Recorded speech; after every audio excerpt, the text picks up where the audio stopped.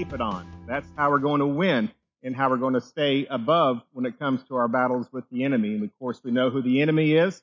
It's Satan. It's all the demons. It's the thousands of years of their presence in this earth.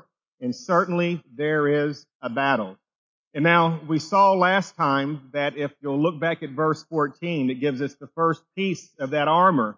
And in it, Paul says, "Stand therefore, having your loins girded about you with truth." Hey, listen, everybody. That's the truth. And so when we see this scripture is what it's talking about is that we've got to be ready. Everybody say amen.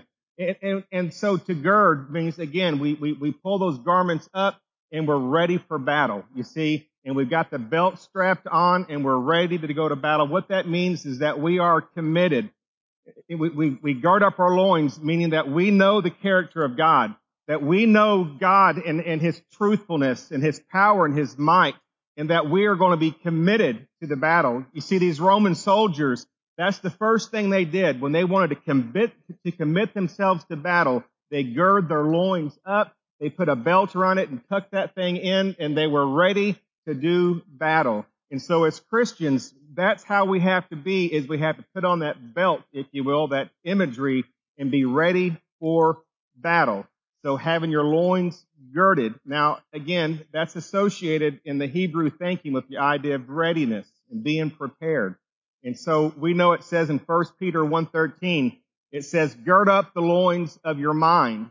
And so in other words, get your mind ready for the things of God. And that's what Paul is saying. In other words, we're to be committed to the task. And so the very first thing we do is we understand that there is an enemy. Everybody say amen. We know there is a war, and we know that the enemy wants to devour us. And so we acknowledge that, and we commit ourselves in the truthfulness of what God is and who He is, and we commit ourselves to it. You've got to be committed first. Amen? All right.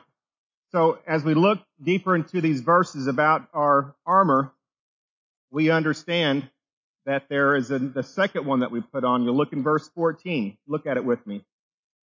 And that says, talking about a Roman soldier will also have to put on a breastplate. And Paul calls this the breastplate of righteousness.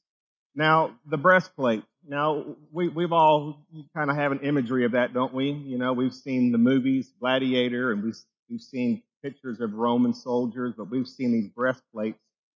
But you understand that no Roman soldier in his right mind would ever go into battle without his breastplate. It protected him from the blunt force objects. It protected him from those arrows that come in from around. It hand-to-hand combat. I mean, a soldier would never go into battle without that most important piece, and that's the breastplate. And so Paul looks at this Roman soldier going into battle, and he says not only is he committed and his loins is girded up, but he also has his vital area protected. Now, Roman soldiers had different kind of breastplates, but no matter what it was made of, it had the purpose of protecting these vital organs, okay? And so sometimes they were made out of linen. It was a very tightly woven, thick linen that sometimes they would drape over as a breastplate. They would also, in those days, they would also take hooves off of animals and cut them, and they would layer the hooves on that linen, or sometimes they would use horns, but whatever, it was to protect their vital organs. You get it? Sometimes, of course, we know breastplates can be made out of chain. We've seen that before in different pictures in the mid-centuries. Also, of course, more commonly, we see it out of metal. But they were all to protect the vital areas of one's body. And the breastplate covered two vital areas, and here's what they are. They're the heart and they're the bowel area. Now listen to me and don't tune out, because you got to get this, and this is good stuff. And because God doesn't want us to be a victim, everybody, right? He wants us to be triumphant. And so He gives us all knowledge, He gives us all power. But here's the thing is, as Christians, guess what we can do? We can lay it all down and not put our armor on, and we can become victims of the enemy. And it happens so often.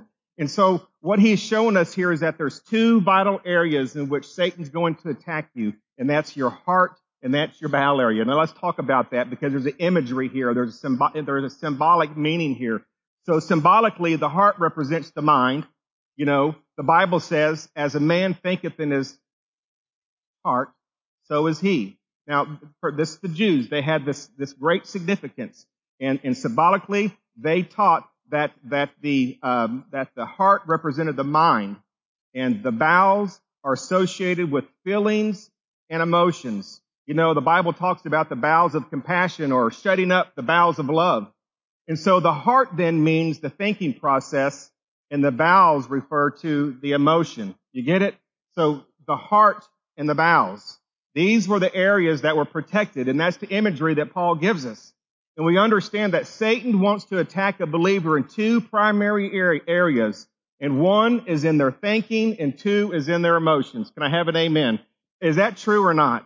Satan, if he knows he's going to get you, Cornerstone, he's going to get you here and he's going to get you here, right? He's going to get you in your thinking and he's going to get you in your emotions. That's what he's going to do. And one in the way he thinks and feels, another in the way he responds emotionally. And so the believer must be protected, because this is where Satan, again, makes his attack. Now, he feeds your thinking process with false information. He feeds your emotion with false information. And he wants to cloud your mind with false doctrine, with lies, with religious untruths, anything he can. He wants to appeal to the wrong parts of your emotions. Listen, we started this thing off in talking about Satan being subtle, didn't we? And he's like a roaring lion, and he's crafty, and he's the father of lies, but it's the truth. And the very first time that Christians don't admit that it's real, they're going to fall victim to the enemy. So Paul is saying here, gird up your loins, be ready, be committed. And now he's saying, look, if you're going to stand and if you're going to have victory in battles, he says the second thing you have to do is put on this breastplate, because this breastplate, and he gives us the imagery of the Roman soldier, it's going to protect the two greatest vital areas, and that's your heart, your mind, your thinking, and it's your bowels, it's your emotions, it's how you react. And so when we look at these, we see that Paul, of course, isn't talking about a for real breastplate that, you know, that he gives us when we get saved and we're to put it on. No, he's talking symbolically here, spiritually here.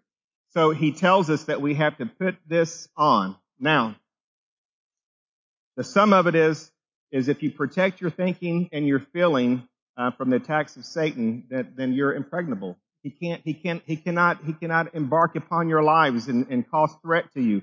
He wants to corrupt your desires. He wants to draw your affections to the wrong things. And all this attack comes by Satan in these vital areas. And simply does the Apostle Paul say it's protected, listen, by righteousness.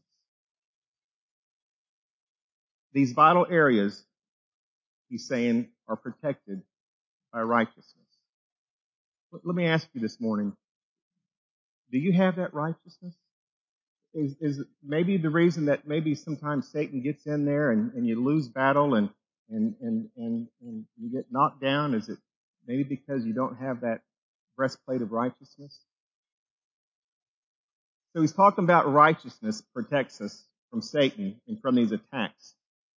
And so what righteousness is he talking about? Let's look at that just real quick.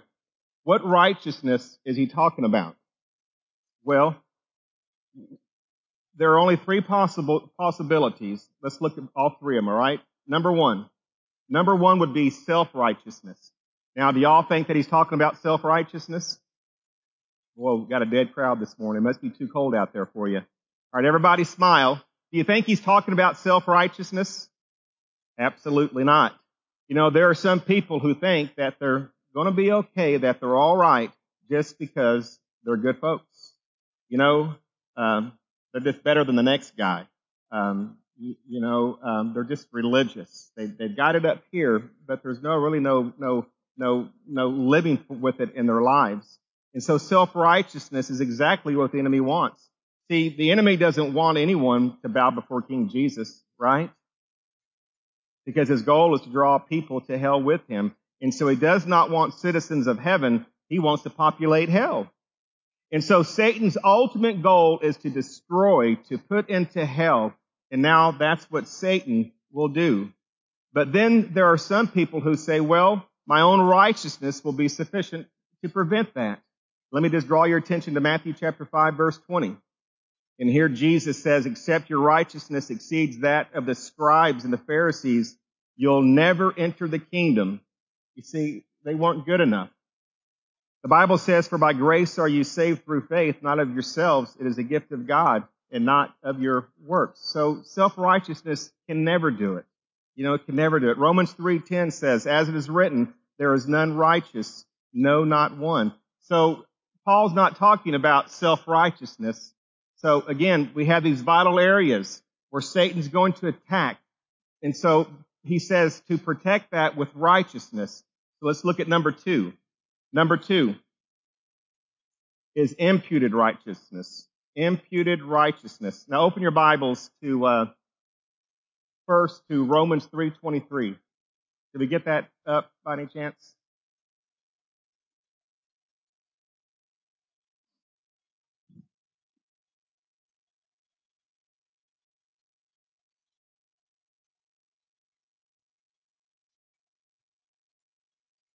So Romans 3:23. Now, so if we're going to stand, Cornerstone, and not be victims and not be cut down and not fall into the way of Satan and to have victory in life for our church, I believe that, Cornerstone's right on the threshold of God doing great things.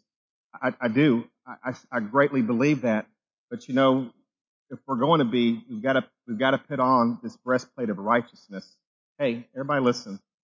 In your personal walk, sometimes you have more ups than downs, or you have more downs than ups. Can anybody relate to that?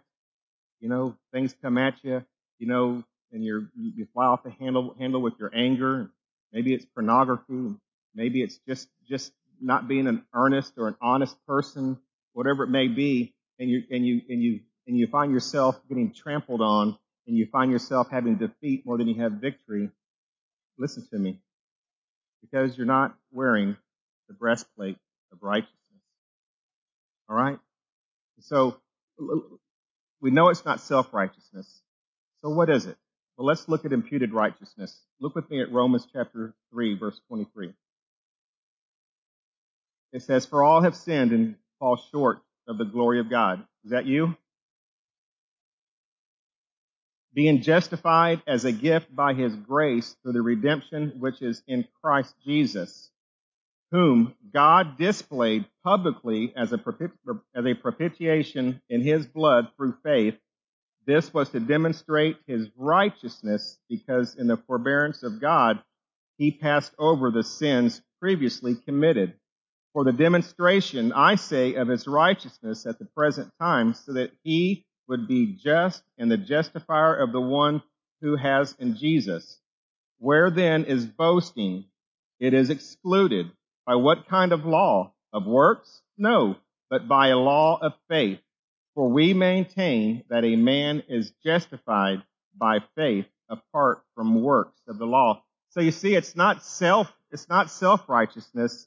It's righteousness that God imputes into us. What does that mean, Pastor? Well, here's what that means, is that to have righteousness is to have imputed righteousness is simply this, is that when you reach out that hand of faith to God, and when he calls you to salvation, and when you reach your hand out and you pray and you bend your heart to Jesus and you call upon him to be Lord, Savior, and Master, what happens is he imputes righteousness into your life. Now, what does that mean? Well, that simply means that that after you accept Christ as Savior, that you are justified, you are made righteous in God's sight. What that means is that when God looks at you now, he doesn't see your past sin. He doesn't see the sins that you're committing right now. All he sees is this canopy around you, which is Christ's righteousness that's been applied to you. That's what that means. That's that imputed righteousness that God gives to every one of us who accepts him as Lord, Master, and Savior.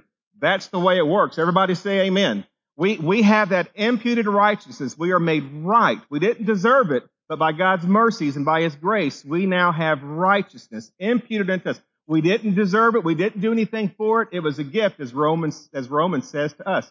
Now open your Bibles to Philippians chapter 3. And let's look at what the Apostle Paul here says about this imputed righteousness. Imputed righteousness. Philippians chapter 3, verses 4 through 10.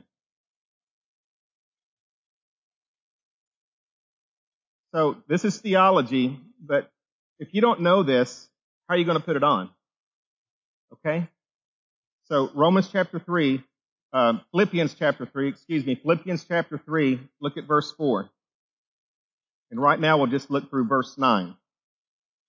He says, although I myself might have confidence even in the flesh, if anyone else has a mind to put confidence in the flesh, I far more. What's he saying? He's saying, well, if anybody has more reason to put confidence in their flesh, it's me more than anybody else. Why? Well, look what it says in verse 5.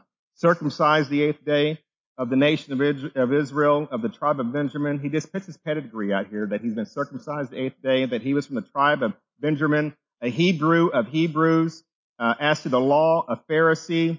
Look at verse 6. As to zeal, a persecutor of the church, as to the righteousness which is in the law, found blameless. He's talking about his old life when he was called Saul, you see. Look at verse 7. But whatever things were gained to me, talking about those things, to him personally, not for his life with Christ, but for him as a Jew, for him as a person, talking about verses 5 and 6 and 7. He says, but whatever things were gained to me, those things I have counted as loss for the sake of Christ. For more than that, I count all things to be loss in view of the surpassing value of knowing Christ Jesus my Lord, from whom I have suffered the loss of all things, and count them but rubbish, or the King James says manure, so that I may gain Christ. It may be found in him, not having a righteousness of my own derived from the law, but that which is through faith in Christ, the righteousness which comes from God on the basis of faith. You see it there? That's imputed righteousness. In each and every single one of you, if you don't have it, it means you're not saved. But if you're saved, you have that. You have that. So, is imputed righteousness, is that what God is talking about here in Hebrews chapter 6, verse 14? No. Not talking about imputed righteousness. Look at the third one, and that's practical righteousness. Now, everybody listen up. You got to be taught here in what God is saying for us to have victory. So we know it's not self-righteousness, this breastplate of righteousness that we have to put on to stand against the darts, the hand-to-hand combat, whatever it is, for us to stand and not get beat in life. And when we're standing up, for the sake of the gospel, we put on this breastplate of righteousness to protect this and this, our thinking process, our emotions. That's where Satan attacks. So we know it's not self-righteousness. Everybody say amen. And then we just looked at imputed righteousness. And that's not what it is. But instead, number 3, it's called practical righteousness. Now, I want you to get this, that you cannot have practical righteousness unless you first have imputed righteousness. So you have to have imputed righteousness before you can take on this practical righteousness. So Philippians chapter 3, look at verse 10. You're still there in Philippians chapter 3, look at verse 10. So Paul recognizes that he has imputed righteousness. That's what he says in the previous verses. And that the righteousness of God in Christ is his. But he doesn't stop there. God wants us to know, because he says that I may know him, Paul says. Now, that is a purpose clause. He says, in order that I may know him, know what? Look at it. The power of his resurrection, the fellowship of his sufferings, being made conformable unto his death. Look at verse 12. Not that I have already attained, either were already perfect. Look the next 3 words. I follow after. You see? He knows he has this righteousness that Christ has given him, but he knows it does no good unless he strives to go after Christ. Everybody look, to go after holiness as Christ. It doesn't do enough just to have this thing just around you, this canopy. You have to practically apply that which Christ has given you in your life. And what is that called? It's called separation, or it's called holiness, you see? Look at verse 13. He says, I count not myself to have apprehended. What does he say next? He says, I press, what? Towards the mark. What mark? Jesus Christ. You see, this is that practical righteousness. He has to pick it up and he has to live it. And ladies and gentlemen, if you want to beat Satan, or if you want to stand when Satan comes at you, you've got to practice practical righteousness. God gives you righteousness. He protects that, and you yourself are saved. But for us to do battle each and every day, we've got to be holy people. We have to be, listen, righteous people. We have to practice righteousness. I believe that's a lost commodity. It's a lost commodity. And so many people lose, and many people will come in the churches and they'll call upon Jesus, but if they do not ever start practicing practical holiness and living for Christ and pressing towards the mark, they're just going to fail.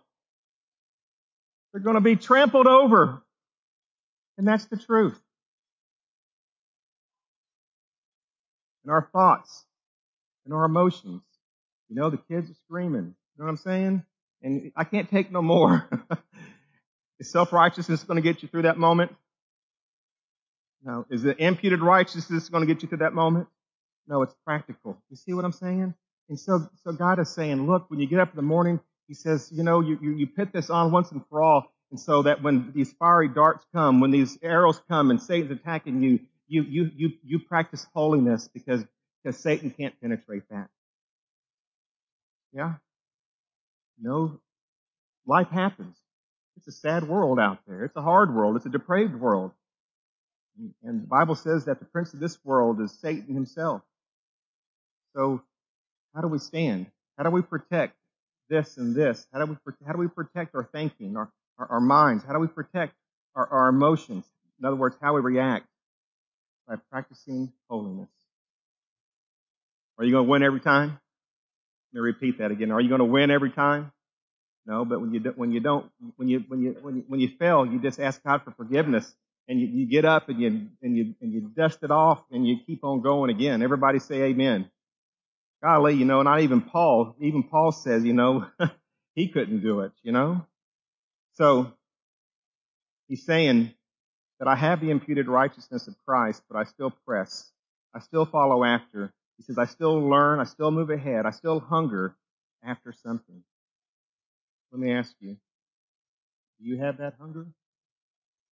See, if you don't have that hunger, you're not wearing your breastplate of righteousness. Imputed righteousness is what makes practical righteousness possible or not. Listen, again, when you were saved, you were given the righteousness from Christ. But now you're following after Christ. This is that practical righteousness. Our practical righteousness is to match our positional righteousness, never forgetting where the righteousness originates, and that's from God himself. Because if you don't let it go back there, then it goes back to self-righteousness, which never works. So holy living is the breastplate.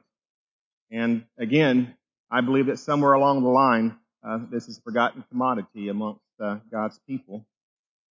Well, so lastly, what do you lose?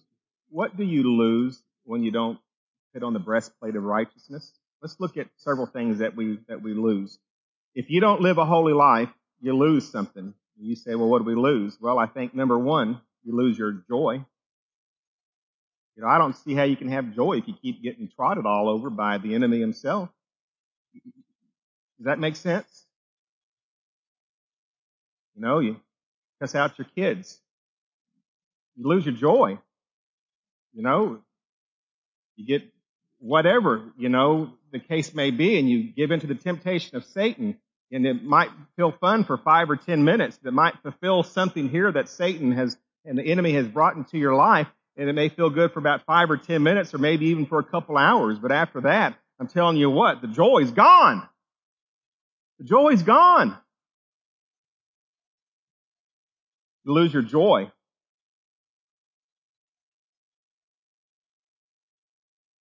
You don't live a righteous life, God withholds from you his blessings. The Bible says in John, it says, these things are written, and I don't have it up on the screen for you. It says, these things are written that your joy may be made full. Let me look at that again. The idea is that these things are written so that in obeying them, your joy will be what? Full.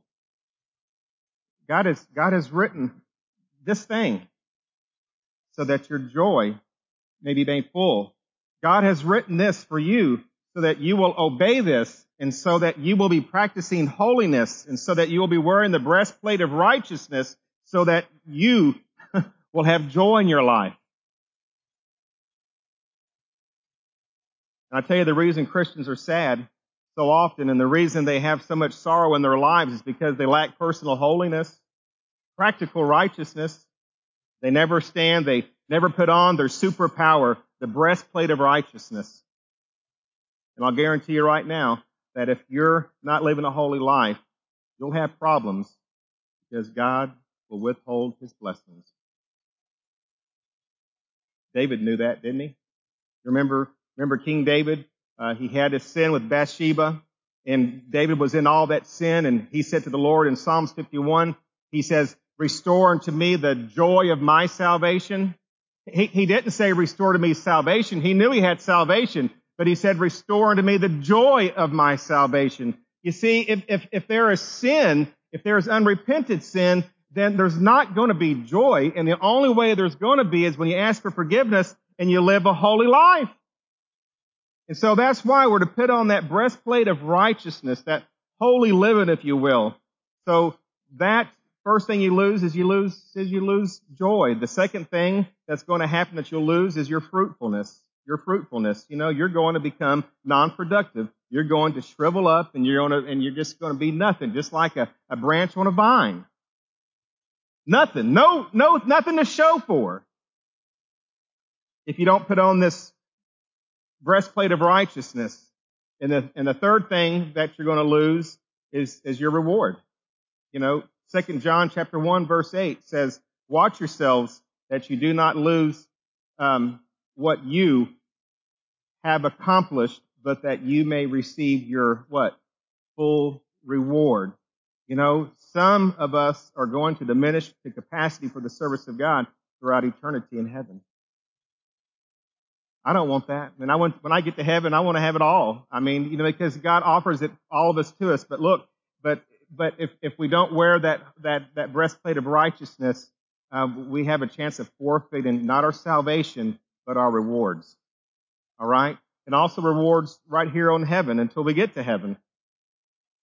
And the fourth thing is that you'll bring reproach on God's glory. Now, let me ask you something, Christian. Why would you want to do that?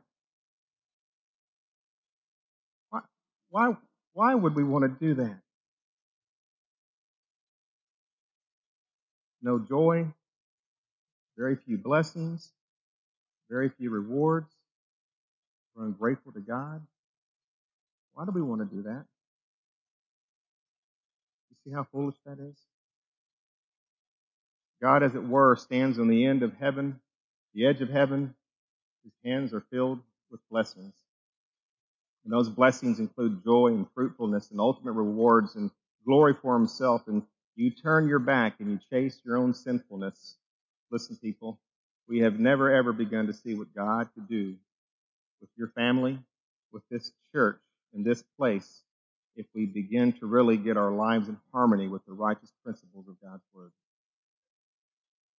If every single one of God's people would just put on that breastplate of righteousness and practice holiness, there's no telling what you can accomplish for the glory of God. There's no telling what you could accomplish in this church and ministry for the glory of God.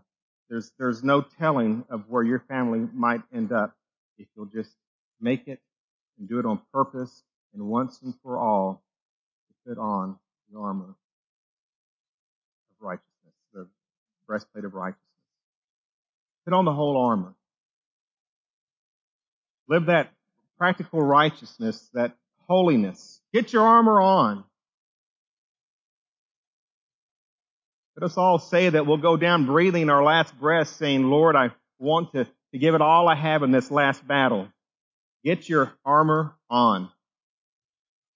I want to just give you just one more quick little thing here, and then we're going to be done, and then we're going to close up here. But I want you to have just real quick. 1 Peter chapter 2, verse 11. 1 Peter chapter 2, verse 11 says this. It says, Dearly beloved, I beseech you. Now, he's on his knees begging. Do you see it in this text? He says, Dearly beloved, I beseech you, as sojourners and pilgrims, abstain from fleshly lusts which war against the soul. And so Peter's saying this is a war, and unless you get yourself committed to righteousness, and by that we don't mean that you never sin. It means that you put on this breastplate of righteousness, that you start practicing holiness. If there's a decreasing frequency of it, and when you do, you confess it, you repent of it, and you turn it from it, he says that you deal with it before God, you are honest enough to evaluate your life. Look, he's saying, I beseech you, abstain from fleshly lust, for they are warring against your soul. And when you fall to them, you lose. And there goes joy, and there goes fruitfulness, and there goes reward, and there goes ultimately God's honor in the face of this world. And so we should present our bodies, the Bible says, a living sacrifice unto God. And be under Him. Be under Him. And so we should, as Paul says in Colossians chapter 3, set our affections on things above and not on things on this earth. You know, we've got to have our breastplates on.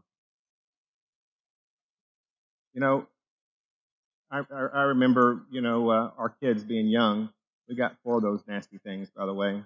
I'm just kidding. They're all grown up now. But I remember, going to a restaurant or something, and they would give these paper bibs out. You know what I'm talking about? So we'd get to the restaurant, we'd put these little paper bibs on there, and, of course, they would try to feed themselves, and it'd go over everywhere. And then when you pulled that paper bib off, just their clothes were still, the paper bib was just, it didn't do any good. It got into their clothes. What I'm saying is that self-righteousness isn't going to get you there. It's practical righteousness. It's holiness. And that's what's going to make you stand against the enemy when he comes at you, not anything else. Everybody, amen?